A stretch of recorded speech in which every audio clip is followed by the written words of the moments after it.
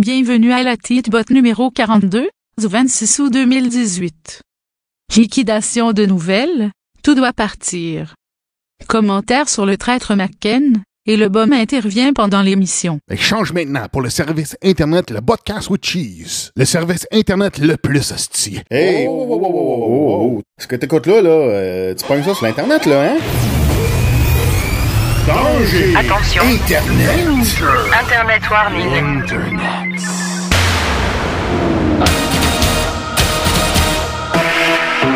Every facet, every department of your mind is to be programmed by you.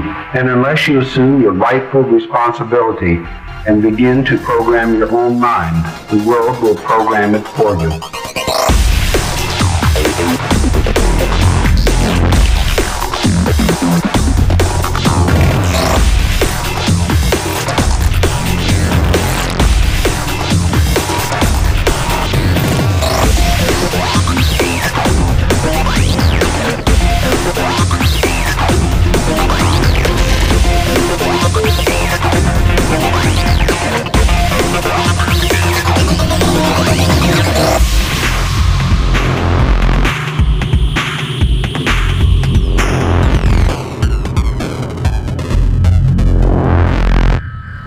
Bon, ça va être la petite botte numéro 42. Dans cet épisode, je fais une liquidation de nouvelles. Donc, je vais prendre au pif des nouvelles qui sont dans ma queue de nouvelles. Puis, on va en jaser. Puis, c'est rien de... Fait que c'est rien de préparé. Fait que je vais au pif avec ce que j'ai déjà dans ma librairie de nouvelles. Donc, vous pouvez appeler en studio. J'ai un numéro de téléphone, 438-896-1614. Si tu veux jaser live pendant mes nouvelles. Sinon, tu me pognes en Messenger ou en Skype. Tu peux me messager pour... message-moi sur le Facebook, si tu vois ça sur Facebook. Puis, on va se pogner en Messenger. Donc, c'est ça. Là, je vais faire une petite heure de nouvelles. On va jaser comme ça. Puis, ça va être ça. C'est rien de fantastique. Donc, si vous voulez commenter, appelez ou Messenger. Bon, là, évidemment, on a eu la grosse nouvelle. C'est comme si c'était une grosse affaire, là. La grosse nouvelle du décès de John McCain, sénateur John McCain. Dans le fond, moi, ce que j'ai pensé, c'est que j'ai lancé un message. J'ai dit que faut surveiller ceux qui chante les louanges de John McCain, puis ensuite ça servait de cette liste-là pour drainer la swamp. Donc, c'est ça l'affaire, c'est que là, ils vont dire que, là, on le voit déjà, merci pour ton service, John McCain, tu sais, un grand homme, merci, tu sais, comme, ça va être plein de shit de même, là, puis... on va chanter les louanges de John McCain, mais dans le fond, ce gars-là, ça a été un traître pour les États... les États-Unis. Quand il s'est fait capturer, il a chanté, il a donné une information à ses capteurs, puis au lieu d'être enfermé avec les autres, ben lui, il est enfermé dans une espèce de prison VIP parce que là, il coopérait avec ses prisonniers, ses capteurs, en fait. Fait que, tu sais, c'est une drôle d'affaire. Puis, oh my God! Là, tu me demandes des affaires, Francis, là. Là, tu veux que je mette ça public? Bon, OK. Attendez un instant, parce que là, je fais ça live, là. Puis, bon. OK. Donne-moi 2 secondes, Francis. Je vais mettre ça public parce que là, Francis, il décide de partager ça sur l'heure juste. Fait que ça va me prendre 2 secondes. Faut que j'aille dans mes settings pour que j'aille trouver ça. Bon, Activity Log. Bon, là, faut que je mette ça public. Public, done. Bon, parfait, Francis. J'ai mis ça public juste pour tout mon chum. Fait que c'est ça. Fait que là, on a la grosse mort de John McCain. Donc, moi, je trouve ça ordinaire. Puis là, il y a des gens qui vont dire, ben là, tu sais, la personne est morte, faut la respecter. Moi, pas pantoute. Pas parce qu'elle était morte, faut te respecter parce que t'as été un crotté toute ta vie, là, tu sais. Tu sais, John McCain, là, c'était le père de ISIS. Daesh, puis tout cette shit-là, man. C'était le père de ça. En concordance avec Hillary Clinton puis Obama, là. C'est vraiment eux autres qui ont bâti ça dans un sens, qui ont fond... Tu sais, pas que ça n'existait pas avant, mais c'est qu'eux autres qui ont donné les finances et le matériel pour que ça puisse prendre de l'ampleur dans le Moyen-Orient. Et ça, on l'a vu en 2014, le Department of State, le département de Hillary Clinton, ils ont dit, ben regarde, les 40 camions, les Toyota, que tout le monde se posait la question à savoir, ben d'où c'est que ça vient? Comment c'est que Daesh, ils ont des camions comme ça, puis d'où c'est que ça vient? Ben, c'est le Department of State américain qui ont donné ça à Daesh. T'sais? Puis dans le fond, t'as deux départements, deux divisions militaires américaines qui financent différentes factions en Syrie puis au Moyen-Orient. Dans le fond, c'est que là, ils ont financé puis ils ont donné du support matériel à des rebelles, en tout cas, des groupes modérés, si on veut dire, en Syrie, pour aller se battre contre Bachar al-Assad. T'sais? Parce que là, ils veulent plus qu'il soit en place, parce que là, on peut trouver des raisons d'un côté puis de l'autre. Là, on peut se dire, ben c'est parce que là, ils ne coopèrent pas pour des pipelines ou des transferts d'énergie entre différents pays. Puis là, ben, hey, salut mon petit bum live du Hampton Beach. Tu peux appeler un studio si tu veux. Tu peux Messenger, Skype, numéro de téléphone 438-896-1614. Tu peux SMS aussi. On va tout pogner ça. Puis, fait que c'est ça. Fait que là, ben, t'as deux factions. Principalement, je pense que t'avais le DIA. C'est quoi? C'est... en tout cas, t'as des factions d'intelligence qui finançaient des factions différentes en Syrie, des factions rebelles. En tout cas, ils disaient des factions modérées. Mais dans le fond, c'est ça qui est devenu Daesh, ISIS, puis tout le kit. Mais ça a été... financé par les États-Unis, puis pas juste les États-Unis. Fait que tu vois, regarde, dans un sens, c'est ça. John McCain, ça a été le père de Daesh, puis de ISIS en Syrie, puis cette place-là. Fait que John McCain, on n'a rien à chanter de ses louanges. C'est un esti de traître, OK? Il n'y a pas à lancer des fleurs, puis pas parce qu'il est mort, on va commencer à dire les bonnes affaires sur sa vie. Là. C'est pas vrai, ça. C'est un traître d'un bout à l'autre. Bon. Fait que je vais pogner des petites news au random comme ça que j'ai mis de côté. Puis si vous voulez commenter, mais appelez-moi. Fait que là, on a Germany returning migrants to Greece. Ah ouais, OK. Germany will soon send back migrants to Greece if they had already applied for asylum there.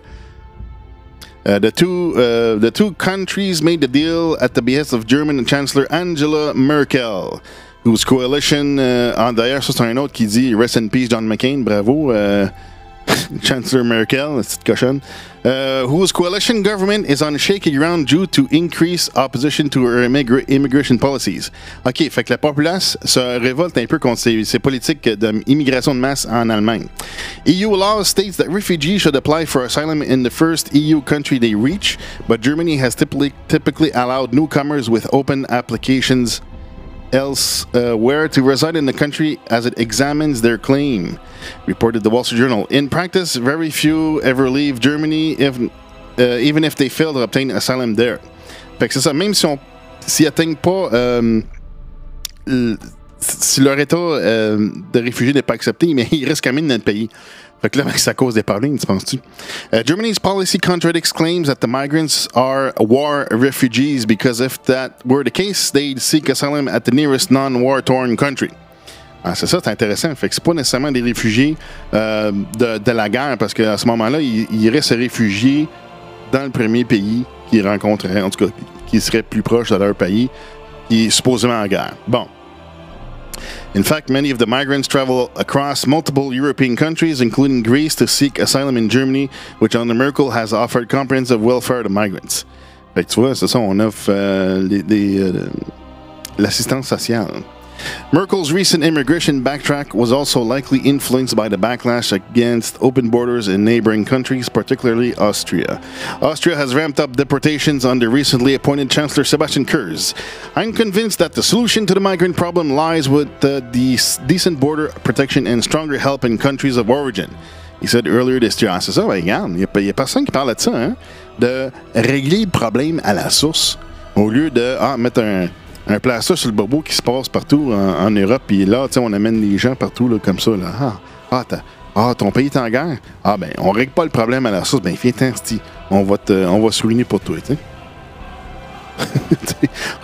On n'est pas rendu vraiment au point de se ruiner, mais c'est quand même, il y a d'autres dépenses là, à faire avant de faire ça, là. Puis quand on comprend que, justement, John McCain, qui était le père de ISIS puis de Daesh, qui ont financé puis qui ont créé ces groupes-là en Syrie, ben là, à ce moment-là, si tu prends des réfugiés de la Syrie, ben là, tu acceptes et tu contribues au problème dans un sens. Tu sais, dans le sens que tu acquiesces au problème initial, puis tu règles pas le problème à la source. Dans le fond, que tu acceptes qu'est-ce qui a été fait, tu sais. Fait que, oui, ça tire les cordes du cœur que, tu sais, ça vient difficile de pas supporter les gens, mais quand la plupart des gens, mettons, quand t'as une flopée d'immigrants syriens qui sont juste des jeunes hommes d'âge de combattre puis qui a très peu de famille, ben là, c'est un problème, tu sais.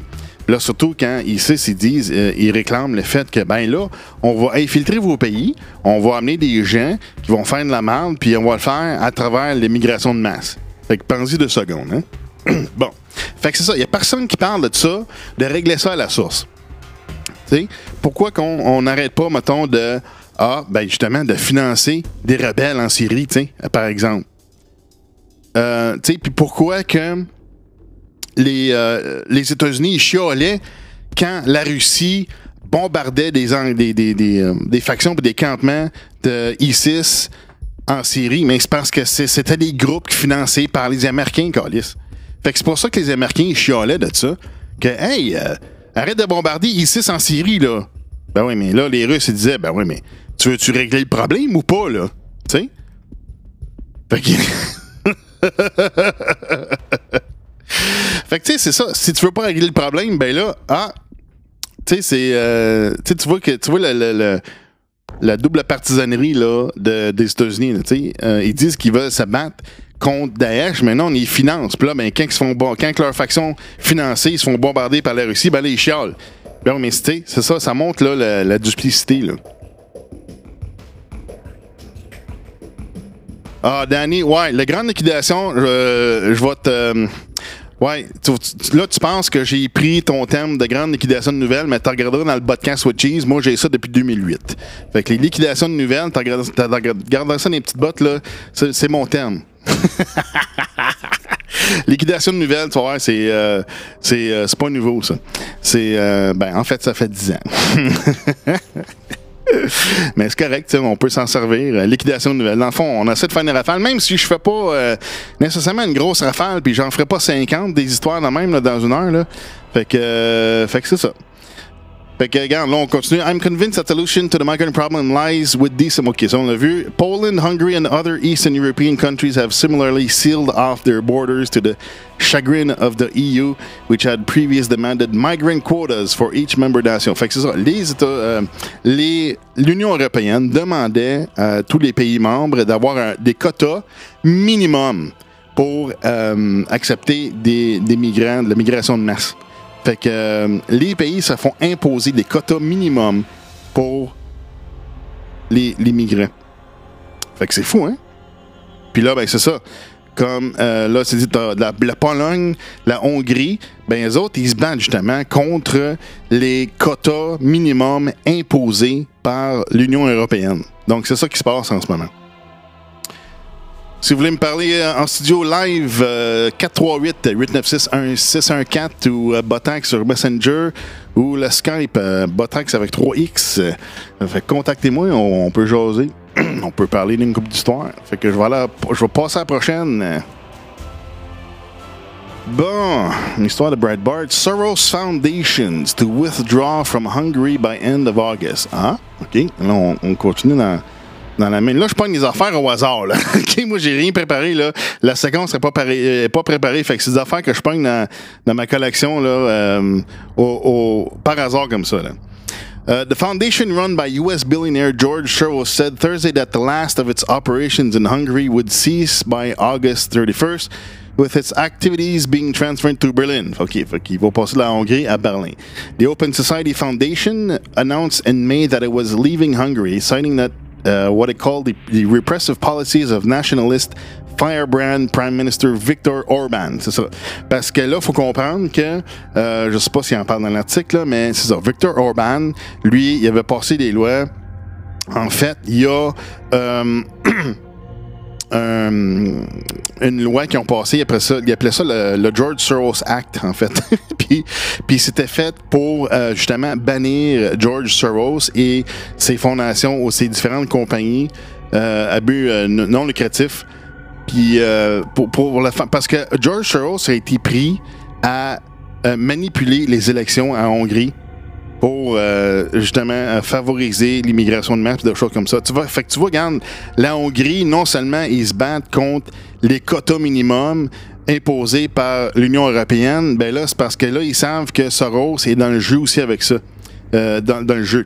Fait que Soros, il contribue avec de pair avec l'Union européenne pour faire l'immigration de masse comme ça. Parce que ça, on a vu dans d'autres rapports que George Soros, il finance l'immigration de masse comme ça. Fait que tu vois, la Hongrie, ils se battent contre l'Union européenne. Hey, l'immigration de masse, on n'en veut pas. Fait que là, forcément, ben là, ils vont se battre contre George Soros avec ses fondations qui sont présentes dans le pays. Fait que là, ils ont passé la loi pour mettre George Soros dehors. Puis d'ailleurs, la Russie aussi, ils ont banni George Soros de leur pays. Donc, moi, je considère ça une bonne nouvelle parce que George Soros, il fait vraiment de la merde. Tu sais, il fait pas des choses dans l'intérêt de la population humaine. C'est vraiment pour faire de la merde. Bon, on va continuer ici. Continuer un peu. There are still some colleagues working here in the office, but we will have closed for good by August 31st. Okay, an interview with the 168 Aura Weekly, the head of OSF operations in Hungary, Katalin Kontz, said she felt bad about the move. I have put an end to 25 years' work and watch as an institution I've spent my life building becomes a desert. Everyone is clearing away their things and my colleagues are disappearing. Ben oui, c'est ça. Tu passes 25 ans à travailler pour une petite crottée, c'est ça que ça donne. She indicated that she herself would stay in Budapest, adding, I take comfort in knowing that a brilliant office and great conditions are awaiting my friends in Berlin, where they will be able to take up work with fresh energy. Ah, c'est ça. Fait que pourquoi Berlin? Fait que probablement Berlin, à cause que, ben, ils vont pouvoir continuer parce que là, ils ont le support d'Angela Merkel pour l'immigration de masse. Fait que c'est un move logique. Tu sais, c'est un déplacement logique de passer de la Hongrie puis de tout déménager vers l'Allemagne. Parce que là, il n'y a pas de résistance en Allemagne. Là. C'est comme, amenez-vous. Là, on a vu là, dans les podcasts, on a parlé des problèmes avec l'immigration de masse en Allemagne. Entre autres, avec la Suède, des affaires comme ça, tu sais. Fait que c'est ça qui se passe. Fait que, tu vois, on voit que c'est logique de passer en Allemagne pour continuer le travail là parce qu'il n'y a pas de résistance. Là. Angela Merkel a dit, oui, moi, j'en veux de l'immigration, même si sa population commence à se révolter, puis les autres, ils n'en veulent pas. Fait que, mais c'est ça. Fait que là, il y a d'autres qui ont compris cette organisation-là qui vont avoir le support d'Angela Merkel. Donc, on va en Allemagne. Bon, on continue un autre article. Je finirai pas celle-là. Bon, là, on parle de Mozilla puis de Firefox. Oui, me rejoindre dans le studio. 438-896-1614 si vous voulez jaser ou sinon Messenger, Skype. Mozilla Firefox goes all in for evil, pushes corporate news collusion to silence independent media. Ah, fait que là, on voit que Mozilla Firefox, ils vont s'aventurer à vouloir censurer des affaires. Qu'est-ce qu'ils vont faire? Regardons.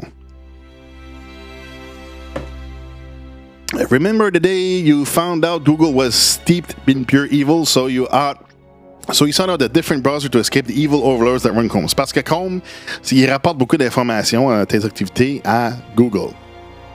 Fait que Chrome, tu vois, c'est pas un de mes furteurs préférés. Moi, je m'en sers pour différentes raisons, pour différentes activités, là. mais c'est pas mon browser principal. En fait, mon browser principal, c'est vraiment Firefox, parce que il est très puissant, puis j'ai des plugins que j'utilise dedans que j'ai pas ailleurs. Bon. Many of us sought out Firefox from Mozilla, an organization with a strong history of supporting free speech and open access to information. But now Mozilla has joined the dark side.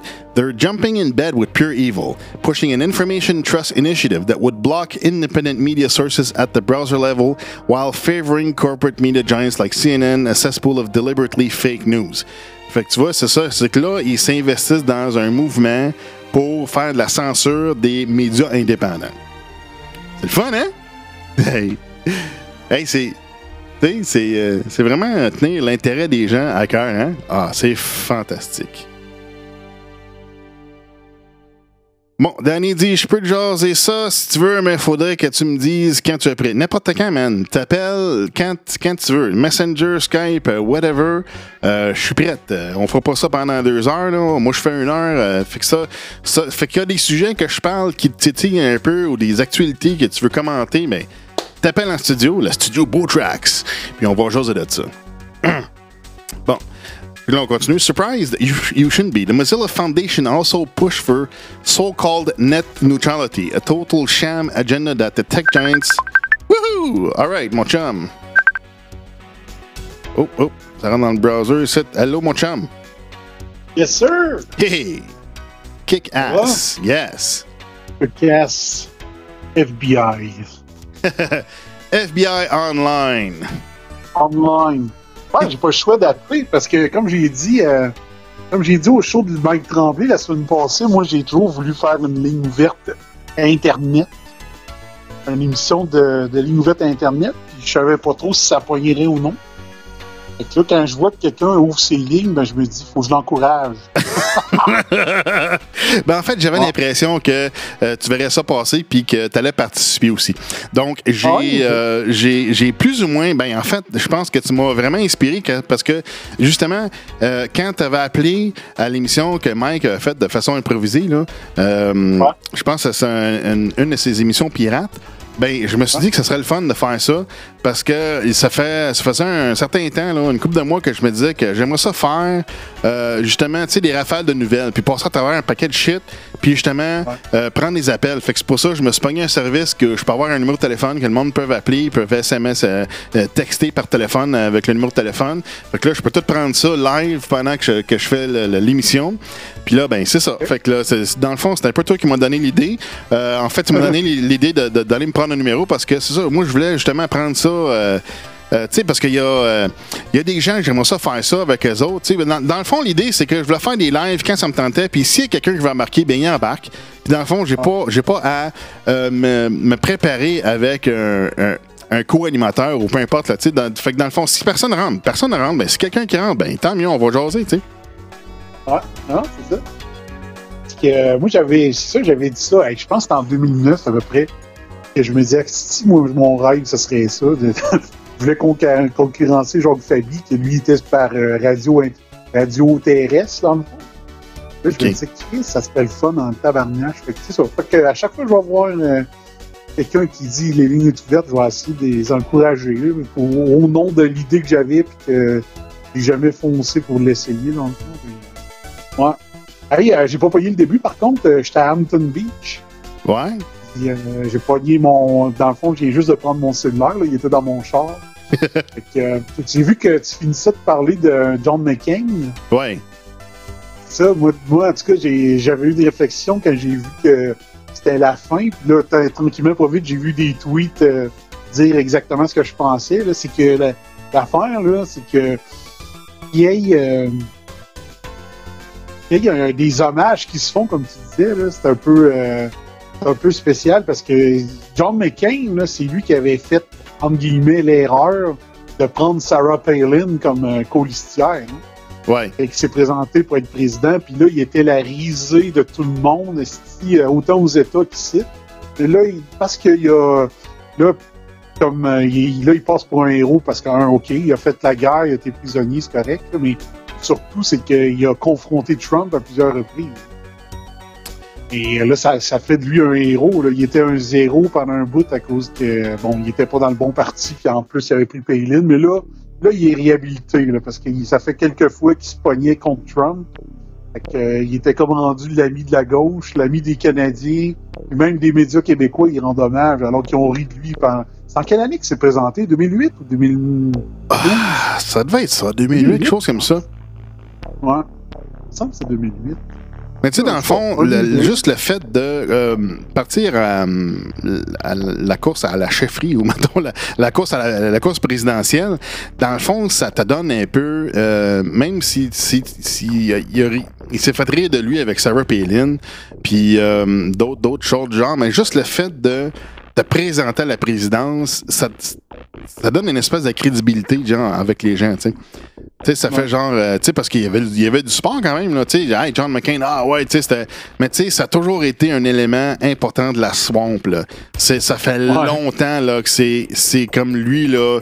Lui, je pense la moitié de la swamp, juste à lui, là. C'est vraiment une atrocité, là. Tu sais, il y a lui, il y a Joe Lieberman, tu sais, il y en a plein, là, des astis de crottés de même, là. Ouais.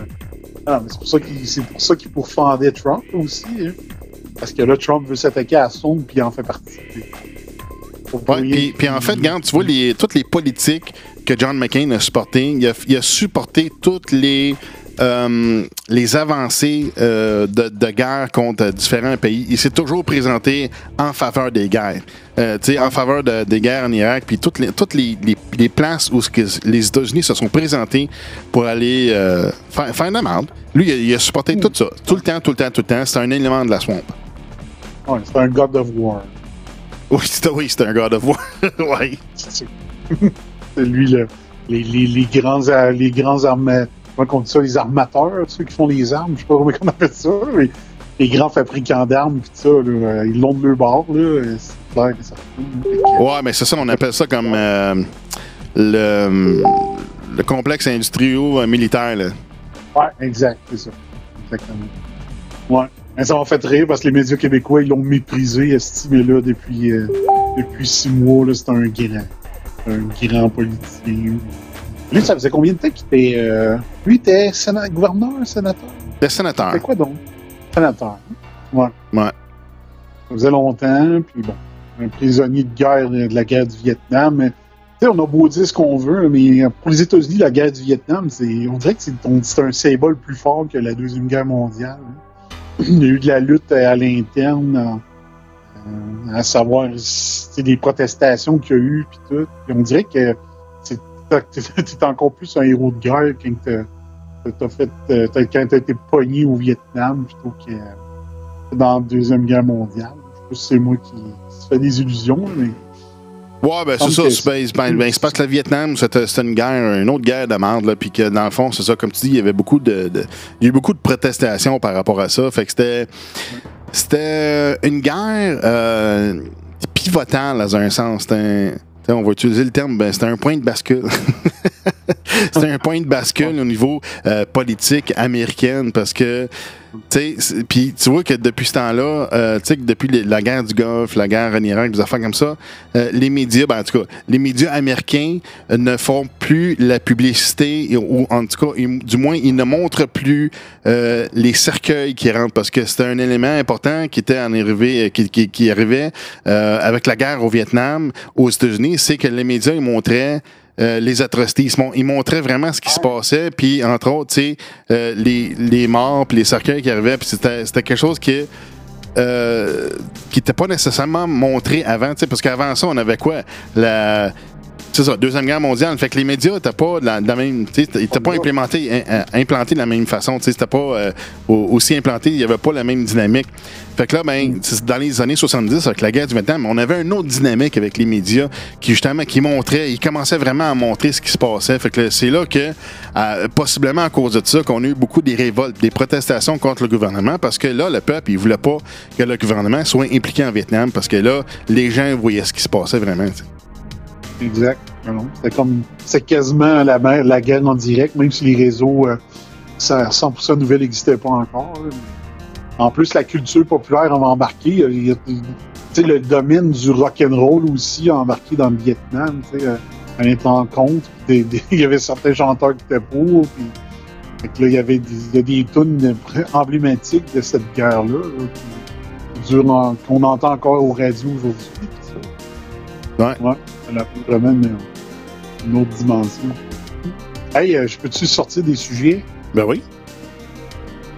Sais-tu, c'était quelle journée aujourd'hui à Hampton Beach? Ah, c'était pas le... Là, tu parles autre chose que le International Dog Day, là? Ouais. Il y a autre chose qu'un dimanche. OK. C'est Hampton Free Beach. the Nipple. C'est Free the Nipple. OK, fait que ça, t'étais-tu au courant avant de te rendre ou ben non, c'était une surprise quand t'es arrivé là? Non, mais je m'en doutais que ça devait être pas mal aujourd'hui parce que les dernières fois que j'étais venu, on s'est donné tout le temps que c'était Free the Nipple pendant que j'étais ici. J'ai prends toujours mes vacances en même temps. Là, là, je suis rendu dans ma chambre, là, j'ai une nudiste qui est en train de prendre une bière en dehors sur le balcon. Ah, C'est pas une OK. nudiste, mais elle est topless. Ouais. Ah bon? Fait que là, il y a deux jeunes femmes là, qui sont encore à cette heure-ci, là, qui sont encore... Ils se promènent partout dans la rue, puis moi, j'en reviens pas, c'est comme, bon, ils sont exhibitionnistes, là. Les gars les arrêtent pour prendre des selfies, puis ils acceptent le fait. Ah ouais, OK, fait que les gens, ils interpellent les gens qui sont tenus, puis hey, on peut prendre un selfie avec toi? Ouais. Puis ils acceptent. C'est complètement... Ouais. C'est pas ceux-là qui avaient encore à soir, là, alors que quand je me suis rendu à mon char, là, il y en avait deux qui étaient encore, ils se promenaient partout, puis ils collaient de la pizza, puis les gars ils faisaient des selfies avec les deux filles. Wow! C'est vraiment spécial. Fait que là, ça arrive-tu juste avec, mettons, des belles femmes ou n'importe qui, là? Non, c'était n'importe quelle femme. Ah ouais? You know what I OK, mean. OK, fait que dans le fond, c'était un peu dans l'esprit du phénomène, c'est ça? Ouais, c'est ça. OK. Dans le fond, le Free the Nipple, pour expliquer au monde c'est quoi, c'est que théoriquement, c'est pour que les seins ne soient plus vus comme étant un symbole sexuel. OK. C'est théoriquement le but du mouvement, mais moi, ça fait quoi, 4 ans, je pense que je le pogne, le Free the Nipple ici, puis je vois pas mal plus des exhibitionnistes qui aiment ça se montrer. Je pense pas que c'est pour les désexualiser. Mais bon, c'est ça. Mais regarde, moi j'ai vu 1, 2, 3, je l'ai vu 5, c'est pas généralisé. Ça dérange pas les enfants. C'est parfait. Ils n'ont pas besoin de la ville, ils n'ont pas besoin de faire une grande pancarte pour dire bon ben là, laissez vos enfants à la maison, peut-être. Ils n'ont pas besoin, il n'y en a pas assez là, qui vont le faire. Là. Des fois, il y en a qui vont se faire bronzer, ils vont enlever le haut, mais ils se promèneront pas sur la plage. Une fois qu'ils vont vouloir retourner dans l'eau, ils vont remettre leur haut. Là. Mais c'est bien correct, moi je trouve, bien respectueux. OK. Fait pour avec les bonnes intentions. Puis c'est ça, c'est pas exagéré. Fait que ça met personne mal à l'aise. OK, fait que genre, c'est pas comme... Il n'y a pas genre des parades style avec des sautes de creep, des gros pénis, puis des gros... Tu sais, des affaires vraiment, là... moi, je faisais ça un petit peu... in your face, là. Ouais, c'est ça. Vraiment pas. Non, c'est vraiment... C'est un peu comme les parades de gays, là. Tu sais, le gay pride, là, en fait, là. Mais à un moment donné, là, c'est comme... c'est comme... Il y a des affaires un petit peu hardcore là-dedans, là. C'est genre... c'est pas une genre d'affaire que t'amènes tes enfants, là, tu sais. Fait que c'est carrément pas comme ça, tu dis. Fait que tu dis que ça a de la classe, puis c'est correct, là. Ouais, vraiment. Puis c'est supposé être Free the Nipple à Montréal aussi, aujourd'hui. Il devait y avoir un événement au centre-ville. Ouais, il me semble qu'on l'avait déjà eu, ça. Ouais. Ça l'a déjà commencé à Montréal. Ouais. Il y avait New York qui avait essayé, je sais pas s'ils le font encore. Il y avait 1 ou 2 plages en Californie, de mémoire. Parce que j'avais lu la première année que j'avais tombé là-dessus. Parce que la première année, on le savait. Oui, on le savait. On était avec Mr. M puis de Sergent Roy. C'est eux autres qui m'avaient dit ça. Ça allait être Free the Nipple. Je dis, je connaissais même pas le mouvement. Mais ça, moi, je trouve que c'est fait avec classe. Il n'y a pas trop de monde qui le font. Fait que c'est bien correct. Bien correct. Et j'en ai vu juste une que c'était intéressant, par contre. Les autres, c'était... Ben, c'est ça. Ouais. Fait que je me demande si ça rentre un peu dans le cadre où, dans le fond, ça va servir à désarmer un petit peu l'espèce de... Ben, c'est pas vraiment un mouvement, mais il y a une espèce d'intolérance là, qu'on voit là, vraiment aux États-Unis, que les gens sont pas capables de tolérer les femmes qui allaitent en public. T'sais. Fait que je me demande si, dans un sens, ça va aider pour ça. C'est peut-être pour ça, peut-être, le fond du mouvement, peut-être. Ouais. Ouais, vraiment. Mais, ouais, hey, j'ai oublié. Je vais te dire de quoi, mais je m'en souviens pas. C'est quoi, je m'en souviens pas. En tout cas, c'était bien... Ah oui, ouais, c'est ça, je l'ai dit. C'est que cette année, il y en a qui ont emmené ça en cours. Puis, Ils ont emmené quoi en cours? D'après moi, c'est pour ça qu'il y en a qui voulaient que ça soit pas permis à Hampton Beach. Ça s'est réglé il y a juste 2 semaines. D'après moi, c'est pour ça qu'il y avait moins de monde cette année. Probablement que le monde n'avait pas su que la décision avait été rendue, comme de quoi qu'il laissait aller pour cette année. Fait que, les autres années, je l'ai envoyé peut-être une vingtaine. Là. Cette année, j'en ai vu 5. D'après moi, ça a... Il doit y avoir des gens qui n'ont pas su qu'en cours, ça s'était réglé. Ils pouvaient finalement. Bon, ben, tu sais, il y en a qui vont protester pareil. Tu sais, qu'est-ce que tu veux faire? Alors, même si ça a été décidé en cours, ils vont protester pareil. Tu sais. Ouais. Puis je sais que l'an passé, je veux pas faire de débat de la race pis ça, là, mais l'an passé, je l'ai vu de mes yeux vus, là. Il y a des gens que je pense, ok, je vais dire au conditionnel, je pense que c'était les musulmans. Il y en a qui sont allés écœurer des femmes. Je l'ai vu de mes yeux. Ah, ok, ouais, ça c'est très possible, ouais. Ouais. Et j'ai vu des gars là, faire un détour, se lever d'où est-ce qu'ils étaient assis sur la plage, parce que les filles, ils se promenaient sur les pieds dans l'eau, dans le fond. Ils faisaient la largeur de la partie de la beach, là, dans le fond. Ils sont allés les rejoindre les pieds dans l'eau pour aller les écœurer. Je l'ai vu de mes yeux. Les écœurer parce qu'ils étaient les seins en l'air, c'est ça? Ouais, je l'ai vu l'an passé. Ah, sérieusement. Ben. Là, je suivais ça de près parce que mettons que ça aurait dégénéré, moi j'allais m'en mêler, c'est clair.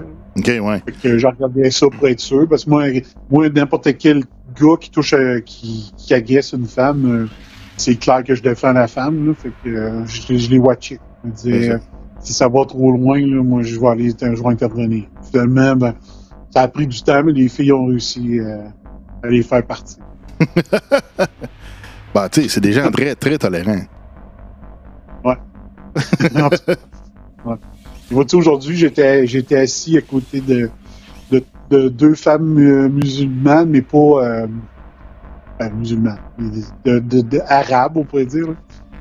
Avec un gars, puis pas de voile, pas rien, là, puis tu sais, ça a comme pris du temps, mais qu'ils aillent dans l'eau, mais une fois qu'ils ont décidé d'y aller, là, ils se sont fait du fun, là, j'étais là. Ouais, c'est le fun de voir, tu sais. Le monde, il généralise, puis ils disent que c'est toutes des femmes voilées, là, mais non, c'est pas de même que ça marche. Là. Les filles n'avaient pas leur costume de bain officiellement, puis ils ont sauté dans l'océan en robe, puis fuck off, il était mouillé au complet, là, puis tu te dis, je les regardais se faire du fun, puis je trouvais ça le fun, tu sais. Je trouvais ça le fun de voir que probablement que leur première idée, c'était pas d'aller dans l'eau pour une raison X, puis finalement, ils se sont dit fuck off, la marde, on se séchera rendu à l'hôtel, puis ils se sont fait du fun, là. J'étais là, wow, c'est... c'est correct ça, c'est... Ouais, ben ouais, c'est correct. Ouais. Même le gars, il avait pas de costume de bain. Je sais pas s'il était en boxer finalement, mais ils ont comme décidé d'un coup sec, tu sais, on s'en va dans l'eau. Puis je les regardais puis ça faisait du fun. Puis j'étais là, wow, j'étais bon. J'étais comme heureux pour l'humanité. Ouais. Ah, mais c'est cool, ça. Ouais. Hey, je peux te parler d'un autre sujet? Ben oui. J'étais en train de regretter d'avoir mis un statut sur mon Facebook. Oh! J'avais mis que je ferais des émissions de la coche sur les élections. OK. Les élections provinciales? Ouais, mais Chris, ça fait même pas 5 jours que la campagne est partie, puis je suis déjà découragé, décrissé, il me lève le cœur. Qui? Les partis? Les partis, les politiciens qui font leur campagne électorale de marde, là. OK. Ça n'a aucun sens. Comment ils peuvent nous prendre pour des crises de colons? Là, aujourd'hui, hier, on a appris que la CAQ allait présenter plus de femmes que d'hommes. Oui, ça, j'ai vu ça passer. Ouais, fait qu'on a su ça hier. On signale les vertus, là, c'est ça? Ouais, mais aujourd'hui, l'ancienne ministre de la Condition féminine du Parti libéral du Québec, l'ancienne journaliste Christine Saint-Pierre, elle a déclaré, même en sachant qu'il allait y avoir plus de femmes que d'hommes, elle a traité la CAQ de sexiste. Ben oui, ça peut être comme du sexiste à l'inverse. À l'inverse? J'étais là, OK, faut-tu être épaisse? Faut-tu que ça vient-tu du chiffre? Ça vient-tu de Couillard? Dis donc ça, puis là, j'étais là, ça me tente-tu vraiment de faire des shows spécialisés sur la campagne électorale ou je vais tellement être en calice que ça sera pas équitable? Mais j'en reviens pas comment c'est con, là, c'est con. Là, l'autre, Legault veut faire des maisons des aînés au lieu des CHSLD. Là, il est même pas sûr s'il veut que ça soit privé ou public. Il sait même pas si ça va prendre une nouvelle bâtisse ou non. Fait que finalement, il fait une promesse, il sait même pas combien ça coûte, il connaît même pas les implications de ce que ça va donner. Il faudrait qu'on vote pour lui. C'est toutes des affaires de même, Lisée qui... Là, c'est rendu que les commentateurs, ils regardent Jean-François Lisée, puis ils commentent son nouveau look. Ils commentent même pas son programme électoral. T'sais. J'étais là, ça me tente vraiment de faire des shows spécialisés juste sur la campagne. Alors que ça prend même pas 4 jours, c'est ridicule, c'est colon ce qu'ils disent, ce qu'ils font, ce qu'ils promettent.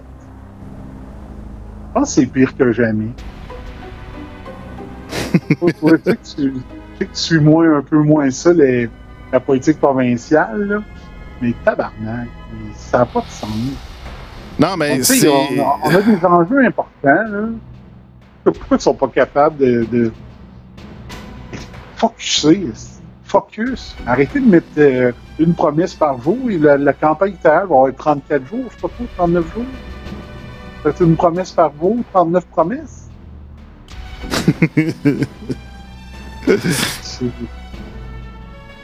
Ah non, fait que là, j'ai essayé de trouver la motivation pour faire ce que j'ai dit. C'est parce que dans le fond, t'aimerais ça faire une couverture puis d'en parler, tu sais, parler des enjeux, parler des affaires intéressantes. Non, là, c'est genre, là, c'est... là, on présente plus de femmes que d'hommes. C'est comme, fuck, c'est pas important, là. Sont-tu qualifiés? Moi, c'est ça la question. Sont-ils qualifiés? Oui, non. Ils sont pas qualifiés, mais des crises de là. Amène des gens qualifiés, puis qu'ils ont quelque chose à faire avec ça, là. Ouais. Je pense qu'il a quand même réussi à aller chercher des très bonnes candidatures. Mais si tu des candidatures vraiment, ça ferait tous des bons ministres, tous des bons députés, je sais pas. Ils ont des bons backgrounds dans leur secteur privé en général. Mais je sais pas, mais ça peut pas être pire. Moi j'ai toujours répondu à l'argument « Hey, ils ont pas d'expérience ». Je réponds tout le temps « Ouais, mais regarde ce que le monde d'expérience ont fait du Québec. Hein, » Ils ont fait de la merde. Ouais. Ils ont peut-être dû de repartir à zéro. Et, ça serait pas pire.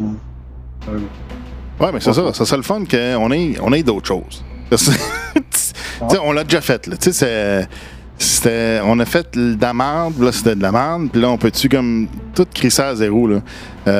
Où c'est qu'on avait vu ça? Il y avait un pays qui avait mis dehors tout le Parlement, genre, là, tous les politiciens qui ont tout crissé dehors. Je m'en souviens plus, c'est où? Ça fait quelques années, là, tu sais. OK. Je m'en souviens pas. Fait que, tu sais, faudrait faire la même affaire. Là, je vais faire. Oups.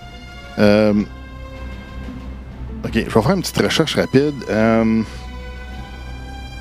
C'est-tu un pays civilisé ou... Ouais, c'était-tu comme l'Espagne? On a fait la même, là. Je m'en souviens pas c'était quoi, là. OK, donc je trouve pas grand-chose, là. En tout cas, il y avait un pays, là. Un peu. Des pays qui ils font tirer, là. Des fusillades, là. Ils mettent les politiciens en rangée puis ils tirent tout. OK, check bien ça. Là, j'ai trouvé 15 countries that had no government for the longest time. OK. Fait que là... ouais, OK, là, on part avec... ouais, la Somalie, Irak... Ouais. La Belgique, hein, ouais. Ouais. The record set by Iraq was shattered by Belgium in 2011 when they went 589 without... OK, 589 jours sans un gouvernement élu. En Belgique. As it turns out, the state of anarchy was a lot less exciting than it sounds. Day-to-day affairs were run by a temporary government headed by a former prime minister, and this government was actually able to make decisions about the country just like a normal government would. This lack of government began after the two main parties, the Flemish and the Walloons, were unable to form a coalition government. The dispute was so intense that many people expected Belgium to split into two separate countries at some point. Luckily, Belgium pulled through and is now one of the most influential countries in the world. C'est ça. Okay. Bon, on avait Early America, OK, ça on s'en fout. Medieval Iceland, OK, ça on s'en fout. Spain, OK. Ouais, OK, ça fait longtemps. 1936. Albanie, OK, 1997. Ben, ouais, je pense que c'était comme la Belgique que j'avais vu dans le temps. Là. Ça fait pas trop longtemps, là. Ça fait quelques années de ça. OK. Burkina Faso, en Afrique. L'Égypte. Ah, OK, 2011. OK, check bien ça. In 2011, President Mubarak of Egypt was ousted by a popular uprising. The military assumed power, dissolving the parliament and suspending the constitution. After some time, President Morsi was installed, and among his chosen parliament were 4 members of the Muslim Brotherhood. This caused liberal and secular groups to walk out on the talks, as they believed the Muslim Brotherhood would impose strict Muslim law on the population. Their fears were confirmed when the Muslim Brotherhood supported Morsi, as he stated that no one could challenge the decisions he made. This led to massive riots and battles between Egyptian people who wanted to remain liberal and supporters of Morsi. Morsi was later deposed as by General al-Sisi. There have been many times where the military took a temporary control of the nation during political upheavals in Egypt, and during these times, there was no government. OK, tu vois, ça va pas si longtemps que ça, là. Ça fait juste 7 ans. C'était le printemps arabe. Ouais, mais c'est ça. Le printemps arabe, c'était ça. C'est ça. Ouais. Puis je pense que c'était 2009 ou 2010, c'était un peu. C'était quand? Non, ça fait plus longtemps que ça. En tout cas, on avait vu ça au Venezuela avec Chavez. C'est qu'il y avait eu comme un coup pour enlever Chavez. Puis dans le fond, c'était vraiment le militaire qui ont décidé que, regarde, OK, là, le gouvernement était comme en place. Il était dans les édifices du Parlement. Puis là, les militaires sont rentrés là-dedans. Ils disent, regarde, on vous sac dehors, on retourne Chavez au pouvoir, tu sais.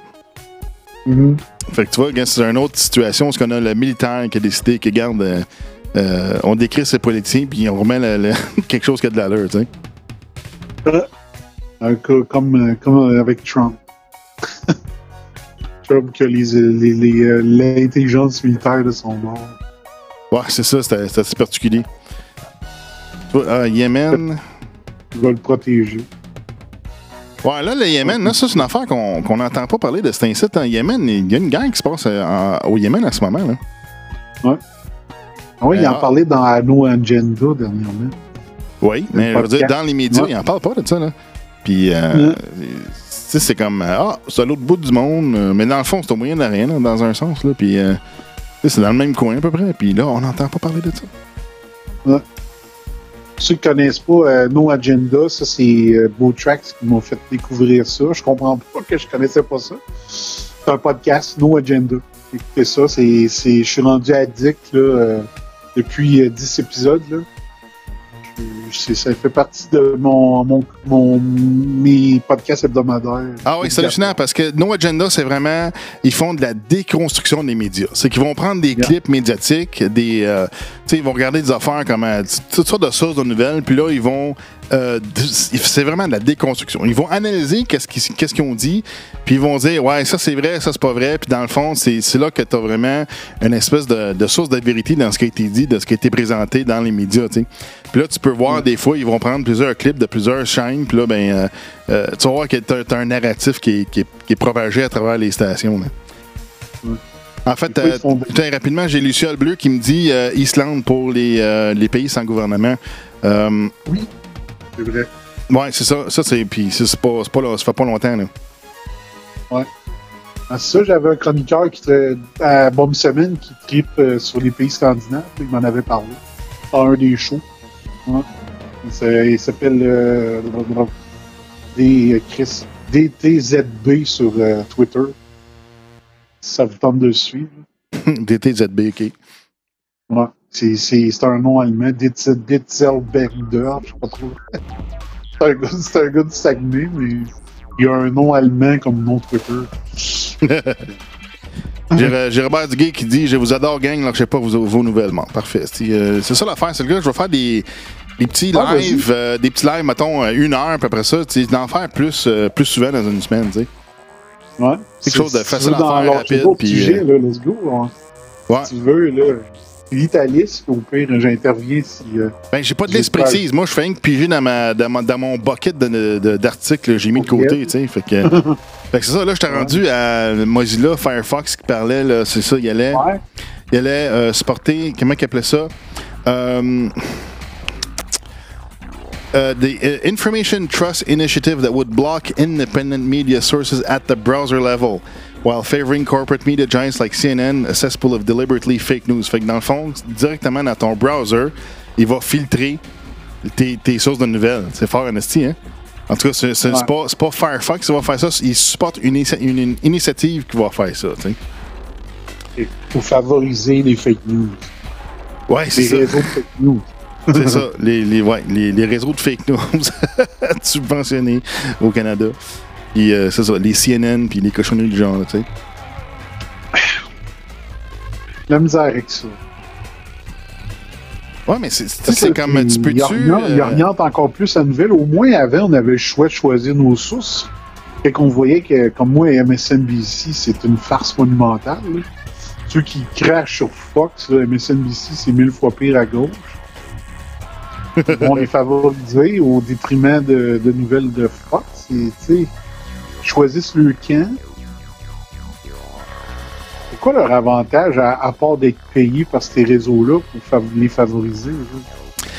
En fait, c'est comme une liste que je voulais faire. Je voulais faire un article là-dessus. Faire une liste de différentes sources de médias, puis décrire un peu c'est quoi leur penchant, c'est quoi leur force et leur faiblesse. Tu sais, si tu regardes les nouvelles américaines, si tu vois comme ABC, NBC, CBS, toutes les grandes chaînes américaines sont principalement de gauche, donc forcément ils vont supporter le Parti démocrate américain.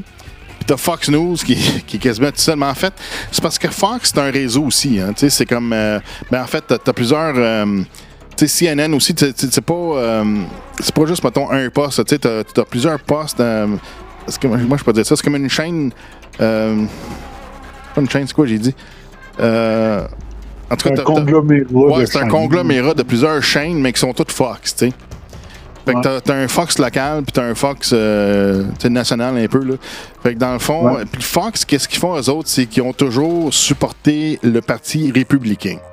Donc, peu importe le président qui va être au pouvoir, qui est un républicain, ils vont toujours être du côté du président républicain. Donc, là, en ce moment, c'est Trump. Donc, forcément, Fox, ils prennent le côté républicain. Ils prennent le côté de Trump. C'est pas parce qu'ils aiment Trump, c'est parce que Trump est un républicain. C'est juste ça. Fox, c'est juste ça.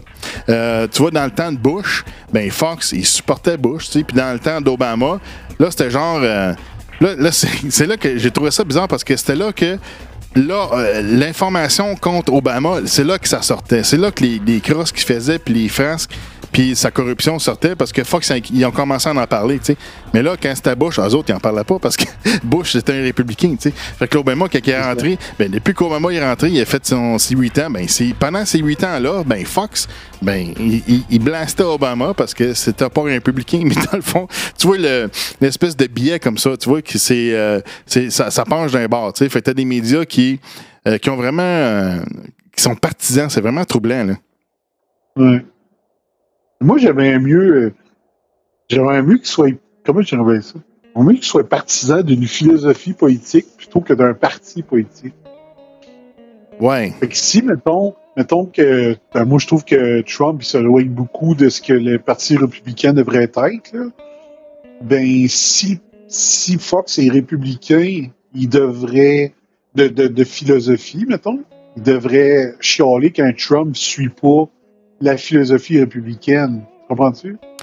Oh, ouais, mais c'est ça qui est problématique, là, c'est qu'ils vont supporter quasiment aveuglément le président qui va être républicain, tu sais.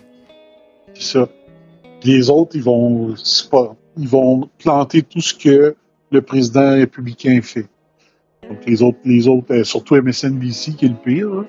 Tu sais, Trump s'attaque à CNN parce que c'était le channel le plus crédible selon les sondages populaires. Fait qu'il s'attaque à CNN pour les discréditer parce qu'il dit, OK, avant, vous étiez considérés les plus crédibles sans vraiment l'être, mais vous étiez considérés comme. Fait je vais m'attaquer à eux. Mais MSNBC sont tellement imbéciles, sont tellement dangereux. C'est encore 1000 fois pire, mais c'est comme une goutte d'eau dans l'océan d'Hampton Beach, là. MSNBC, probablement encore, là. Ils n'ont pas fait leur place comme du monde encore, là. Ils sont complètement crackpot, là. Tu sais, Rachel Maddow, c'est une esti folle. L'autre. Ah, c'est une femme, ça? Rachel Maddow. C'est quoi l'autre esti? J'ai fait jouer un extrait à un moment donné. Il comparait Trump à Wag the Dog, là, le film. Ah, oui. O'Donnell, Lawrence O'Donnell, crise de fou aussi. C'est prime time, en plus. Hein? Les émissions sont prime time. Et c'est bon. Et tu sais, avant, CNN pouvait passer comme crédible parce que CNN, mettons, ça pouvait être un petit peu comme Radio-Canada fait. T'sais. Ils sont de gauche, mais s'ils traitent la droite de folle, ils vont le dire avec des bons termes intellectuels. C'est littéraire, ça passe bien, ça n'a pas l'air d'un insulte, rien. Là. Avant, CNN était de même, à Star, ils ne se gênent même plus pour traiter Trump de nazi, puis let's go, puis il laisse les commentateurs. Tu vois que CNN, ils ont carrément débarqué d'un décorum particulier de présentateurs de nouvelles. Tu sais, normalement, tu as un style, tu as un décorum que, tu sais, dans un sens, ils utilisent un décorum pour se donner une légitimité, mais dans le fond, là, CNN sont plus capables. Là, ils sont rendus à dire des gros mots en live, puis tout le kit. Là, sont vraiment là, en débandade totale. Ils ont perdu leur décorum. Ils sont finis ben raides. Ils sont en déconfiture. Là. C'est un no décorum zone. Ouais, c'est ça, no décorum zone. Ouais, c'est fou raide. Ouais, c'est ça qui rend... Hey, ouais, c'est ça, je voulais te poser une question, ça donne bien. No Agenda, le podcast que je parlais tantôt, là. Est-ce que quand Obama était au pouvoir, il déconstruisait ce qu'Obama faisait? Dans le fond, non, je vais le demander autrement. C'est-tu des fans républicains? Non, c'est ça l'affaire. C'est vraiment du monde. Ouais, ils sont pas mal nerds, dans le sens qu'ils n'ont pas vraiment de parti politique, vraiment, là, tu sais. OK. Donc, ils sont nerds. Donc, vu que les médias de gauche américains sont rendus fous, c'est pour ça qu'ils s'attaquent exclusivement aux extraits qui jouent sur les médias de gauche. Ouais, ben c'est ça. C'est que No Agenda, ils vont défaire les mensonges médiatiques. Fait que là, forcément, Fox sont à peu près les seuls à défendre le président, tu sais. Fait que là, forcément, là, ils vont prendre des clips des médias de gauche. Fait que là, quand ils décortiquent, quand ils font la déconstruction de ces médias, de ces clips-là, de ces médias-là, ben forcément, ça donne l'impression qu'ils supportent Trump. Puis dans le fond, ils ont eu des supporters ou des gens qui... c'est un peu comme des Patreons. Mais tu n'as pas de Patreon, mais tu sais, les gens qui contribuent à l'émission financièrement, ben ils en ont perdu parce que là, ils étaient convaincus qu'eux autres étaient virés pro-Trump. Mais c'est pas ça qu'ils font. Ils font juste déconstruire les mensonges médiatiques. Mais c'est ça l'affaire. Mais si tu commences à passer ton temps à déconstruire les mensonges sur Trump, ben ça donne l'impression que tu supportes Trump. Ben c'est ça. Mais eux autres, ils font juste déconstruire les mensonges médiatiques. Puis là, dans le fond, eux autres, comme exemple, Fait que c'est ça. Fait que là, quand, tu sais, Maxine Waters, ils sont pas mal sûrs qu'elle va vouloir se présenter comme à la présidence américaine. Fait que les autres, nos agendas, ils disent, ben, nous autres, on veut 40 parce que ça va faire, nous autres, on va faire des crises de bons choix avec ça. T'sais, ils veulent pas qu'elle rentre parce que elle va faire une bonne job. Non, c'est parce qu'elle va faire des phrases que les autres, ils vont s'en servir dans le show, tu sais. Puis dans le fond, c'est ça.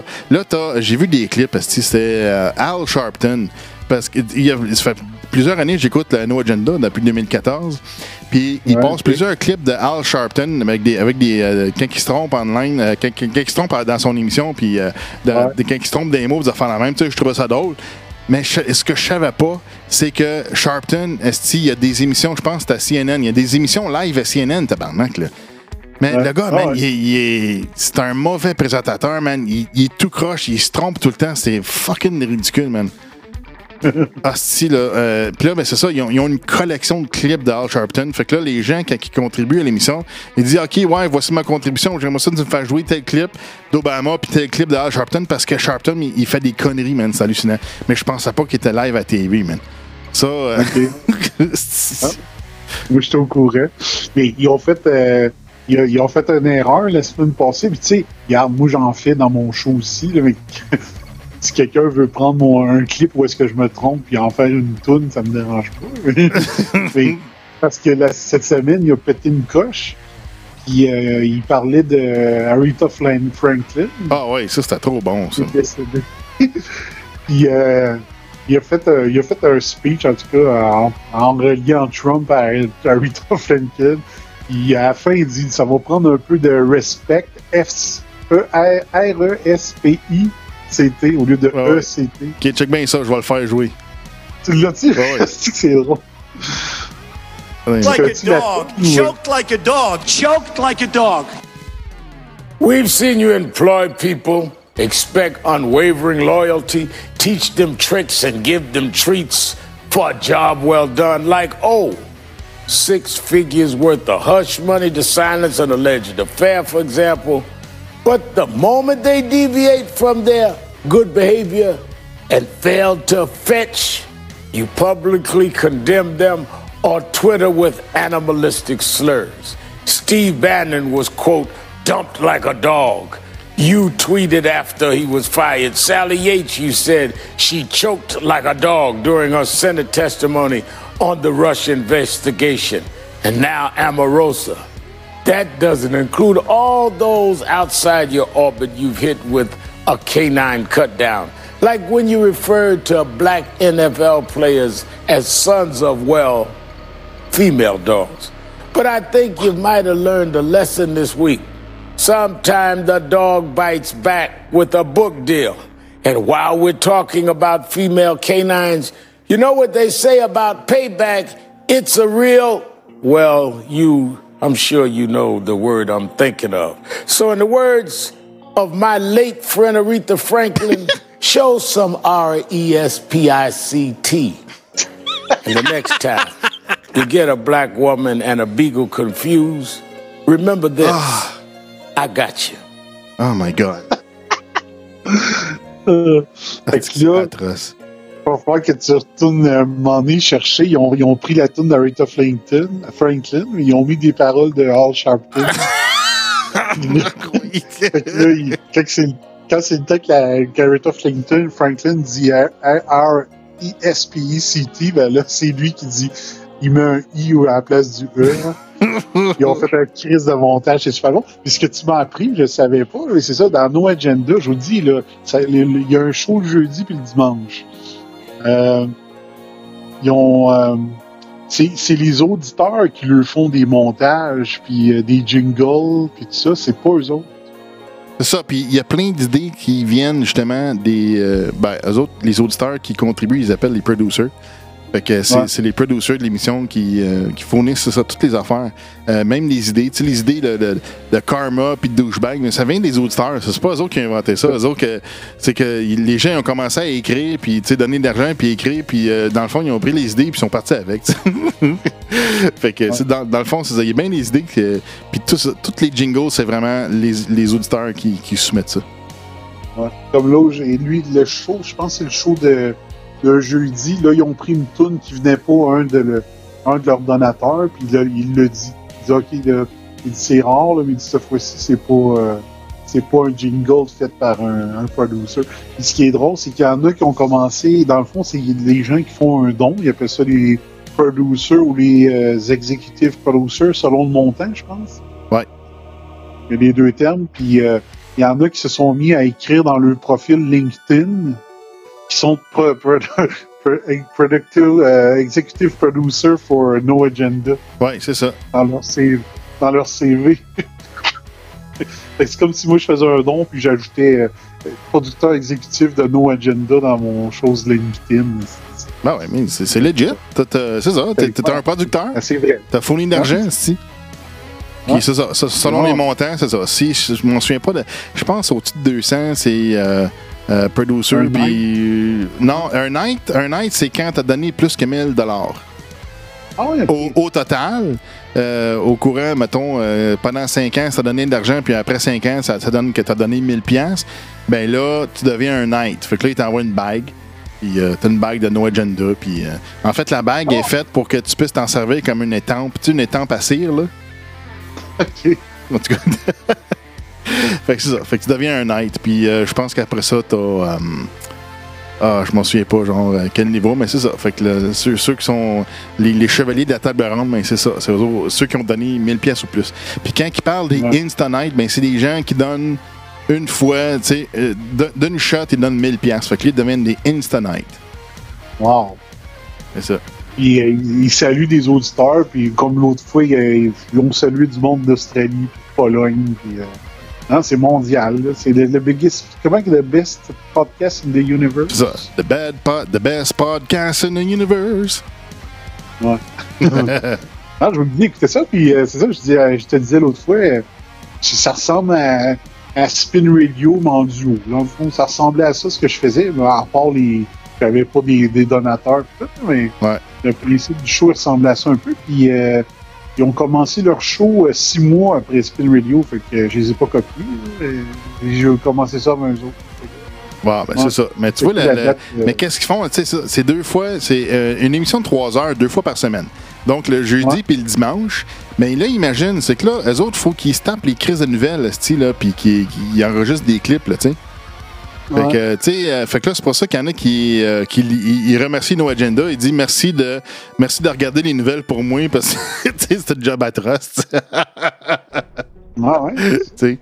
Fait que dans le fond, c'est ça. 2 fois par semaine, les autres, ils ramassent des clips et ils amènent ça à l'émission. Puis il y en a tout le temps des clips, là. Puis il y a tout le temps quoi de pertinent à décortiquer, là, tu sais. Ouais. C'est drôle parce que là, vu que je les écoute pas mal le jour même, là, comme là, il y en avait un un matin, je vais le downloader avant de me coucher. Mais souvent, ils parlent d'un extrait vidéo que j'ai vu, mettons, la veille sur Twitter. Ouais. Vu que j'étais à jour, là. Fait que là, j'arrive, OK, ils le font jouer, c'est bon, tu sais. Je suis en train de me demander si c'est pas des exécutifs producers qui mettent ça sur Twitter puis que ça donne, je suis abonné ou je sais pas trop quoi. En fait, c'est ça. S'il y a des clips qui deviennent assez populaires sur les médias sociaux, ben, t'as des auditeurs qui vont leur envoyer par email. Hey, tiens, voici tes clips aussi. Ils se font donner des clips aussi, là, mais eux autres, ils enregistrent, ils ont un système pour enregistrer, mettons, de la TV. T'sais. Fait qu'ils enregistrent des clips de la TV. Ouais. Mais sérieux, cette partie-là, de leur concept, là, Chris, des fois, j'ai envie de les emprunter. Savoir que le monde embarquerait, là, dire envoyez-moi des. Tu sais, comme ma chronique Gaston et l'écran tactile RS ajouté, c'est moi qui vais chercher les extraits, mais s'il y a du monde qui veut en soumettre, me soumettre des extraits comme ça pour que je les joue, là, j'aime bien le concept, sérieusement. Ben oui, mais c'est ça, c'est de la job, là. Tu sais, faut que tu tapes les nouvelles, puis si tu tapes, mettons, les frasques de View, là, qui est vraiment atroce comme émission, là, tu sais, puis toutes les postes de nouvelles, tu sais. Fait que ça vient. Tu sais, dans le fond, c'est pas si pire parce que tu enregistres des clips, ça te fait du contenu pour ton émission, mais tu sais, c'est de la job qu'ils font pareil, là. Ouais. Et c'est plus dans le sens qu'un extrait que moi, j'ai pas su, j'ai pas entendu, puis que je pourrais l'analyser live sans jamais l'avoir entendu avant. C'est bon. Ouais. Je sais pas si y a moyen de développer de quoi, là, mais ça, je sais pas, augmenter l'esprit de communauté de l'émission, de nos émissions, de n'importe quel podcast, là, aller encore chercher plus d'interactivité, là, je pense que ça serait pas mauvais pour l'avancement du podcast au Québec. Là. Mais bon, quand je me suis rendu compte, puis tu m'as dit ça, que les extraits venaient des auditeurs, ou souvent, là, j'étais là, Chris, c'est vrai. Mais pas nécessairement les extraits, les jingles. Ouais, mais des fois, les extraits aussi, il y a ouais, ça arrive, ouais. un thème. Ouais. C'est bon. On va dormir là-dessus, là, mais il y a moyen que, je sais pas, on participe plus, que les bombers embarquent plus. Je sais pas si t'as un nom pour tes auditeurs. Oh boy! Non, j'ai jamais pensé à ça.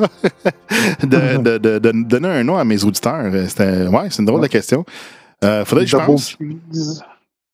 Les fromagers, je sais pas, les cheese. les cheese. Les cheese. You've got cheese.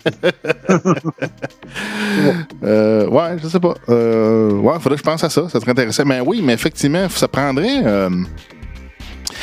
Ouais, ça prendrait quasiment comme un forum ou un groupe ou quelque chose, là, tu sais, où on ramasse une collection de clips à déconstruire. Ouais. Ça prendrait vraiment un groupe de gens qui mettons un groupe Facebook ou peu importe ce que c'est, là, ça pourrait être une mailing list. Il y a des mailing lists qui existent, là, que tout le monde peut participer dans la mailing list par email. Là, ça existe, là, en fait, j'en ai une pour le podcast with Cheese. Tu peux t'abonner puis tu peux recevoir les notifs. Ça fait longtemps que je n'ai pas envoyé, mais tu peux recevoir les notifs. Mais ça, c'est un système de courrier par Gmail, Google. Ouais. Puis c'est des groupes de même, mais tu peux faire. C'est pas des groupes participatifs parce que tout le monde peut envoyer un email dans le groupe puis tout le monde reçoit l'email. Dans le fond, c'est comme un forum par email. T'sais. Fait que, il y aurait moyen de faire ça. Il y aurait moyen de. Je sais pas, se partir un channel sur Slack ou un serveur Slack ou un groupe Facebook, quelque chose pour partager justement des clips ou des affaires comme ça. Mais dans l'intérêt de les décortiquer pour des émissions, justement. Fait que c'est ça, je pense qu'on a, si on veut faire ça, on a du pain sur la planche, comme on dit. Puis il faudrait vraiment se ramasser une crowd. Puis moi, je pense que c'est ça. Là, faut vraiment être régulier dans ce qu'on fait comme émission. Après ça, faut être. Faut qu'on ait une personnalité. Comme les gens qui se ramassent une crowd, ben, c'est parce qu'ils sont capables de le faire parce que ils ont une certaine personnalité. Des gens comme Stupid, là, ils ont une présence particulière que moi je considère que j'ai pas. Tout le monde a sa. Moi, je me considère pas comme une super personnalité là. Qui va attirer des gens. Là. Moi, c'est comme. Moi, je pogne une nouvelle. Moi, je suis hardcore avec ça. Puis that's it. Je suis pas. Je suis pas un likable personality dans le sens, tu sais. C'est pas fuckability syndrome. Mais tu sais, c'est ça, tu sais, comme. Mais tu sais, c'est ça, je suis pas comme. Tu sais, j'ai pas une personnalité qui ultra présente, là, tu sais, puis que les gens accrochent à une genre de personnalité. Je suis pas un. Tu sais, je suis pas un Marc Toutibédard non plus, là, tu sais, c'est comme. J'ai pas cette même énergie-là, tu sais. Fait que moi, je pense qu'il faudrait qu'on soit régulier, qu'on ait une personnalité vraiment reliée là-dedans, puis qu'on ait des gens qui trouvent des clips, qui partagent des clips, qui veulent se faire.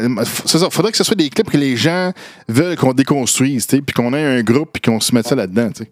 Fait que ça vient pas des podcasters, que ça vient des écouteurs de podcasts. Ouais, mais c'est ça. Mais pour faire ça, je pense qu'il faut vraiment qu'on augmente l'auditoire vraiment pour qu'on ait une participation. Parce que là, déjà, c'est difficile. Si on fait pas des lives comme là, on fait des Facebook Live comme en ce moment, ben là, on a des gens qui participent sur la page, mais d'avoir, mettons, de recevoir un email, de faire la même, c'est rare en esti. La participation, là, le feedback, c'est vraiment, si on fait pas de live, le feedback, on a quasiment pas rien. T'sais. Fait que c'est vraiment ça la dynamique en ce moment avec les podcasts. Oui, parce qu'avant, quand on a commencé, là, des emails, on en recevait en tabarouette. Nous, j'en recevais beaucoup à Spin Radio par bonne semaine. Ah, mais tu vois, c'est ça. Moi, c'est plus les lives. Tu sais, regarde, là, j'ai des gens qui commentent sur la page du live. Puis, tu sais, on avait ça aussi en 2011, là, quand on faisait la H2O show, là. Sur Radio H2O, tu sais, on avait le serveur de stream, puis on diffusait live sur le stream, puis on avait un chat online sur la page. En fait, je sais pas si c'est encore là. Mais en tout cas, on avait un chat sur la page de Radio H2O. Puis là, ben, on avait... on se ramassait 30, 40 personnes live qui écoutaient live, puis qui participaient dans le chat. Fait que, on dirait que c'était comme... c'est une ère qui est un peu révolue dans un sens. On n'a plus cette même dynamique-là. Puis, parce qu'en même temps, H2O Show, quand on le faisait, ben, c'était tout le temps la même heure le lundi soir. C'était régulier. Fait qu'on avait ça.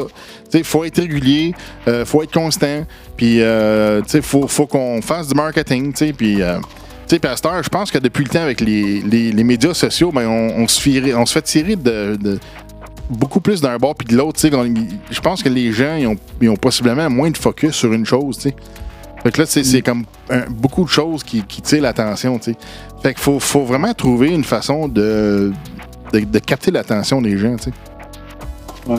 Mais le retour du chat, moi, tout de suite, j'étais à peu près au 2 ou 3e mois. Même pas, tout de suite au début. C'est vrai. Et je pense que c'est pour les 4 premiers shows de Spin Radio, ils étaient préenregistrés, mais ils jouaient à 8 heures. Ils jouaient un peu comme le show de Mike Tremblay, dans le fond. Moi, je l'enregistrais le dimanche sur l'heure du souper, puis à 8 heures, ils jouaient sur Radio Choc. Puis ce que je faisais, c'est que moi... Steve faisait jouer le show à 8 heures, mais moi, j'étais sur le chat à 8 heures. Fait que le monde, il écoutait le show. Fait que moi, je faisais jouer le lecteur de Radio Choc. Fait que je savais où ce que j'étais rendu dans le show, puis le monde chattait. Fait que moi, je m'arrangeais pour être sur le chat à 8 heures pendant la première diffusion, puis on jasait. Fait que suite au premier show de Spin Radio en 2007, on chattait. Puis après ça, je me suis mis à le faire live. Je sais pas, j'ai peut-être fait 4 ou 5 premiers shows de Spin Radio qui étaient préenregistrés. Après ça, je suis tombé live. Puis ça chattait le dimanche soir. C'était très, très populaire. Radio Choc, il y avait beaucoup de monde sur le chat. Il y avait Radio XTRM de Jean-François Plante qui avait énormément de monde. C'est là que j'ai connu... Julie Texane, c'est là que j'ai connu Steve Martineau, c'est tout là que j'ai connu le monde là, sur le chat de Radio XTRM. Moi, je suis un partisan de ce qu'il y ait plus de live puis qu'il y ait des chats en tout temps, mais je sais pas si ça va revenir aussi fort le chat comme dans le temps, mais ça, c'était bon parce que ça arrivait des fois qu'on se faisait envoyer un article pendant qu'on discutait d'un sujet. Oui, absolument. Les gens participaient, ils fournissaient de l'information. Oui, ça. Il a envoyé un article de journal pour dire « Hey, Dan, je sais pas si tu as lu cette partie-là aussi. » Puis là, je suis là, je cliquais dessus, je le lisais en monde. Puis là, ouais, c'est vrai, je l'avais pas vu celui-là. Ouais, c'était vraiment participatif. Puis le monde s'ostinait. Des fois, si quelqu'un n'était pas d'accord, mais il nous disait pourquoi. Puis ça ajoutait une dynamique. Ouais. Fait que faudrait peut-être réexaminer ce qu'on faisait. Puis faudrait qu'on réexamine ce qu'on faisait, puis peut-être revenir à une espèce de formule du genre, tu sais. Fait que moi personnellement, je fais jamais rien de régulier, là, tu sais, comme toi, tu fais une émission à chaque semaine, à peu près, là, tu sais, moi, je suis pas... J'ai pas cette beat-là pantoute, là, tu sais, ça fait 10 ans que j'ai pas cette beat-là pantoute, là, tu sais, même aux 2 semaines, tu sais, j'ai pas... j'ai rien de régulier, tu sais, puis c'est vraiment ça, ça prend vraiment ça pour capter l'attention des gens, tu sais. C'est un peu tout. Regarde, j'ai Luciole Bleu dans le chat, là, elle me dit toujours la même journée et la même heure, c'est plus facile de suivre, tu sais, effectivement. Oui, c'est sûr. Mais tu sais, c'est comme mais ceux qui écoutaient live, là, puis tu sais, vous n'êtes pas au courant des podcasts, ben regarde, moi je vais le mettre en podcast, ça va être la TiteBot 42 sur podcast.net.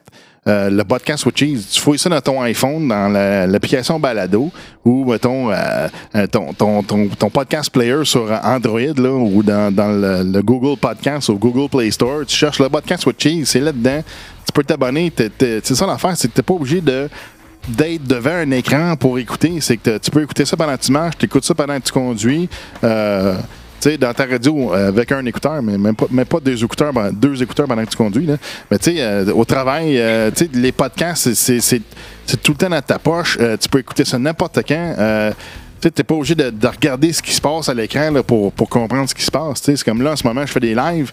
J'ai une capture d'écran, tu peux voir l'article que je suis en train de lire, mais ça se traduit bien dans un podcast. Fait que c'est ça l'affaire, c'est que moi, je suis pas un fervent des lives personnels. Comme en tant qu'auditeur, je suis pas un fervent des lives. Moi, je préfère vraiment les podcasts. Parce que là, à ce moment-là, c'est moi qui décide quand j'écoute, whatever. Fait que là, je vais faire un live, mais ça va être disponible aussi en podcast. Fait qu'il y en a qui pourront l'écouter sur le Facebook, puis là, ils vont manquer des bouts parce que là, j'oublie de prendre. J'ai mis la mauvaise carte de son pour enregistrer. Fait que là, quand tu parlais, les gens n'entendaient pas. Fait que là, j'ai corrigé temporairement, mais là, fait que ceux qui écoutent le live en rediffusion sur ma page, ben, en tout cas, vous allez manquer des bouts. Mais en tout cas, si vous écoutez un podcast, ben, vous manquerez pas de bouts. En tout cas, pour ce soir, pour cette édition, la petite botte 42, là, fait que c'est ça. Fait que, mais c'est ça, le podcast, c'est tellement magique. C'est comme, tu sais, genre, il y a des gens qui vont m'envoyer des vidéos YouTube sur le kit. Bon, mais tu sais, si je travaille, ben, tu sais, je peux écouter des affaires, moi, quand je travaille dans mon travail. Tu sais, des travails, c'est moins facile d'écouter des choses quand tu travailles, mais moi, je peux le faire. Fait que, mais tu sais, quelqu'un m'envoie une vidéo YouTube, mais si c'est quelque chose, il faut que je regarde, puis c'est visuel, mais tu sais, il faut que j'attende le soir, mais que j'arrive à la maison pour le regarder, tu sais, puis là, c'est comme, tu sais, si tu as du contenu visuel pertinent dans ce qui est présenté, mais là, c'est ça, c'est fatigant, tu sais, il faut que tu aies vraiment l'attention, tandis que si tu fais juste de l'audio, ben tu peux écouter ça n'importe quand, tu sais, t'es pas obligé d'arrêter puis focusser uniquement là-dessus, là, tu sais. Non, c'est ça. Non, parce que là, aujourd'hui, là, c'est ça, j'ai monté aujourd'hui à Hampton Beach, puis là, c'est ça, je me suis tapé deux vieux no agenda écarts. 2 écarts en montant. Ouais. Fait que ça s'écoute bien, là, fait que là, ça s'écoute, n'importe quel podcast s'écoute bien comme ça. Fait que, ouais. Tu vois, regarde, le seul but a dit c'est bien le podcast, mais il n'y a pas d'interaction. Oui, effectivement. C'est ça. Quand t'as pas d'interaction, c'est plus le fun des lives quand t'as de l'interaction, c'est sûr. Ouais.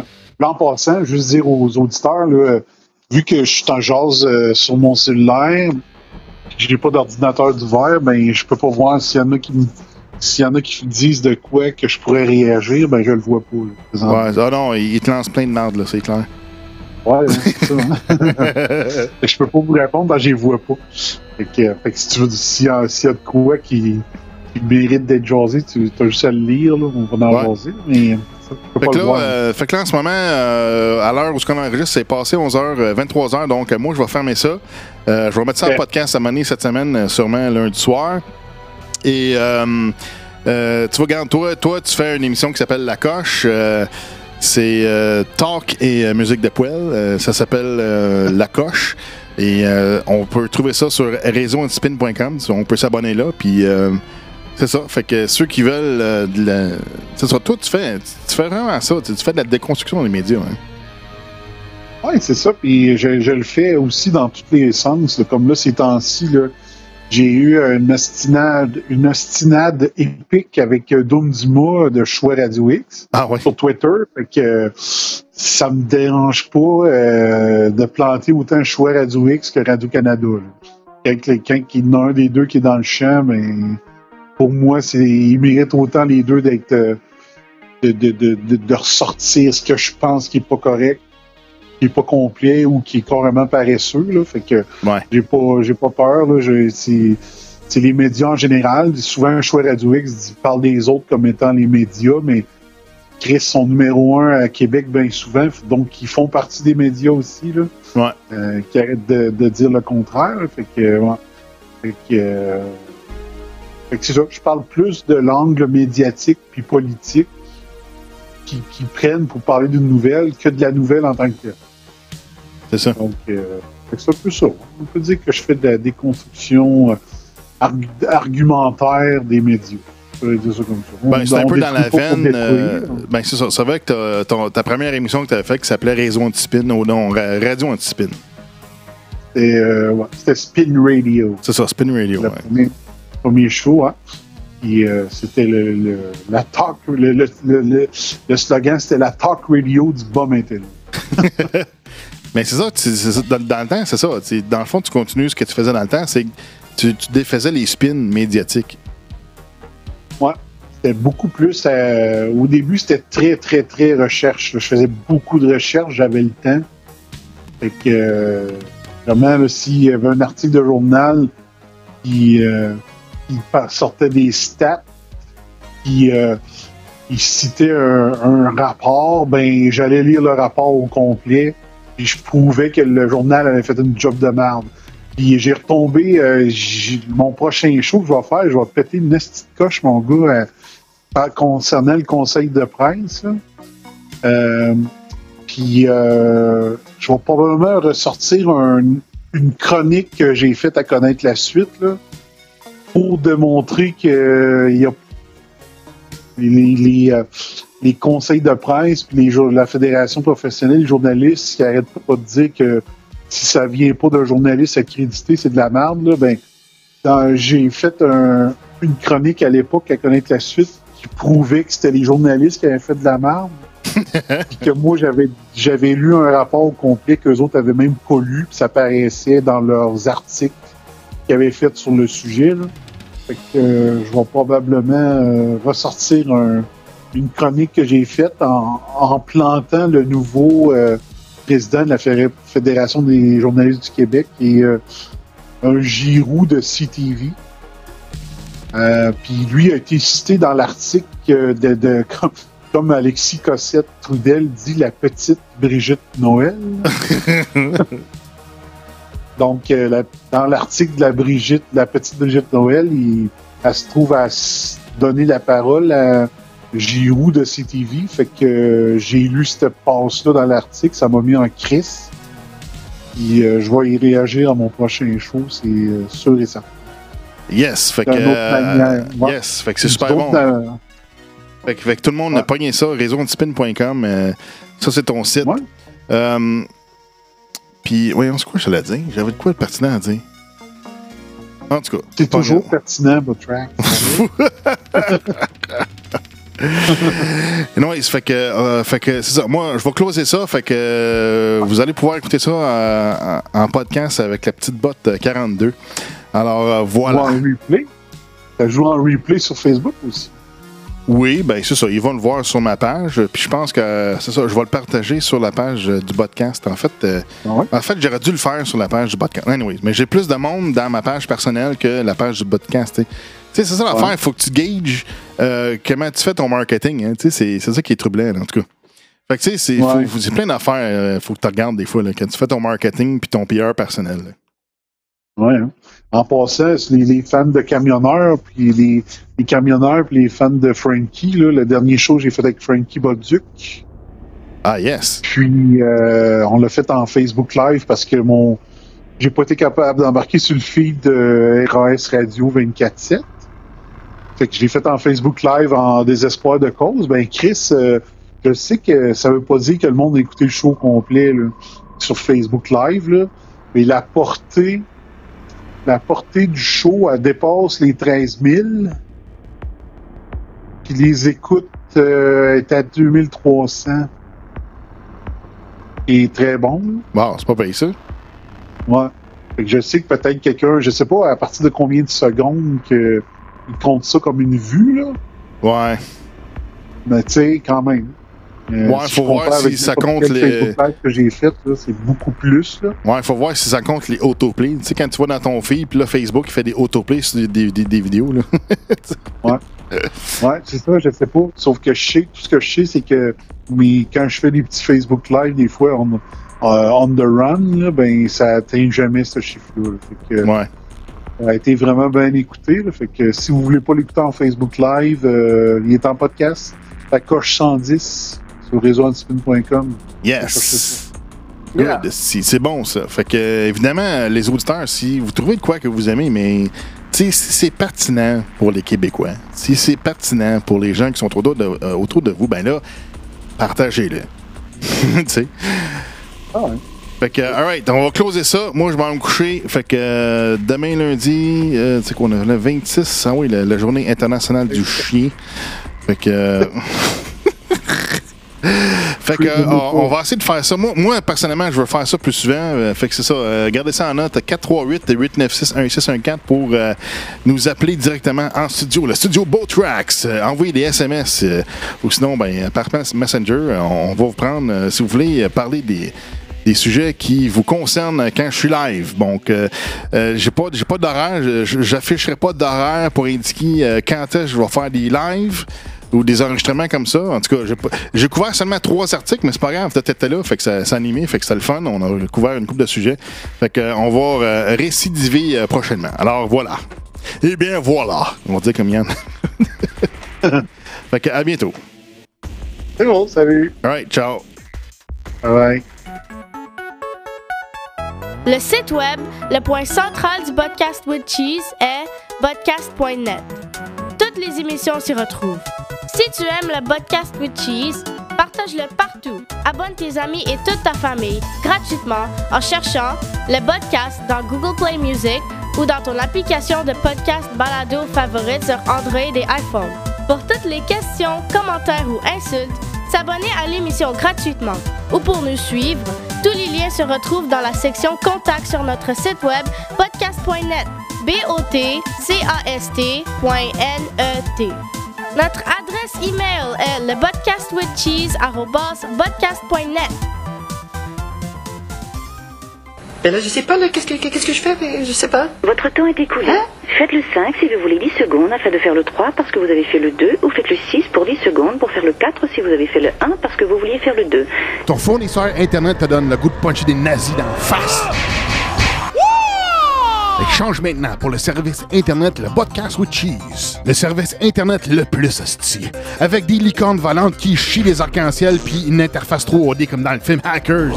Supporte le Podcast with Cheese maintenant et change ta connexion Internet pour le service Internet le Podcast with Cheese. Disponible sur tous les bons Podcasts with Cheese sur podcast.net. Ne contient pas de licornes et d'interface 3D mais beaucoup de fromage. C'est malade! Comme vous le savez peut-être, RASHD, le réseau anti-spin en haute définition, contient 7 éléments essentiels pour obtenir votre dose quotidienne recommandée de vitamines bonnes. Le site web, réseauantispin.com. Le compte Twitter, twitter.com/réseauantispin. Les podcasts en direct, La coche, Outcast, Bomb Bomb de Musical et la le Raza. podcast de faire Game of Thrones, Le Décompte, la revue de presse pour apporter la web radio, RAS Radio 24/7, Talk et musique de poêle. la page Facebook, Facebook.com/réseauantispin. le journal quotidien, paper.ly/réseauantispin. la web télé. Ustream.tv/channel/réseauantispin. Donc, on peut dire que RASHD est LE réseau 100% conçu pour combattre la convergence par la convergence. Réseauantispin.com, c'est malade!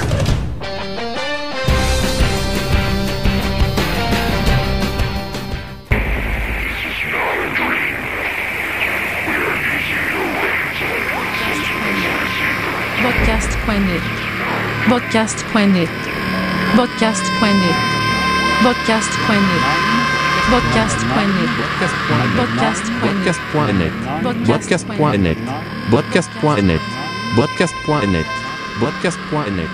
Podcast.net.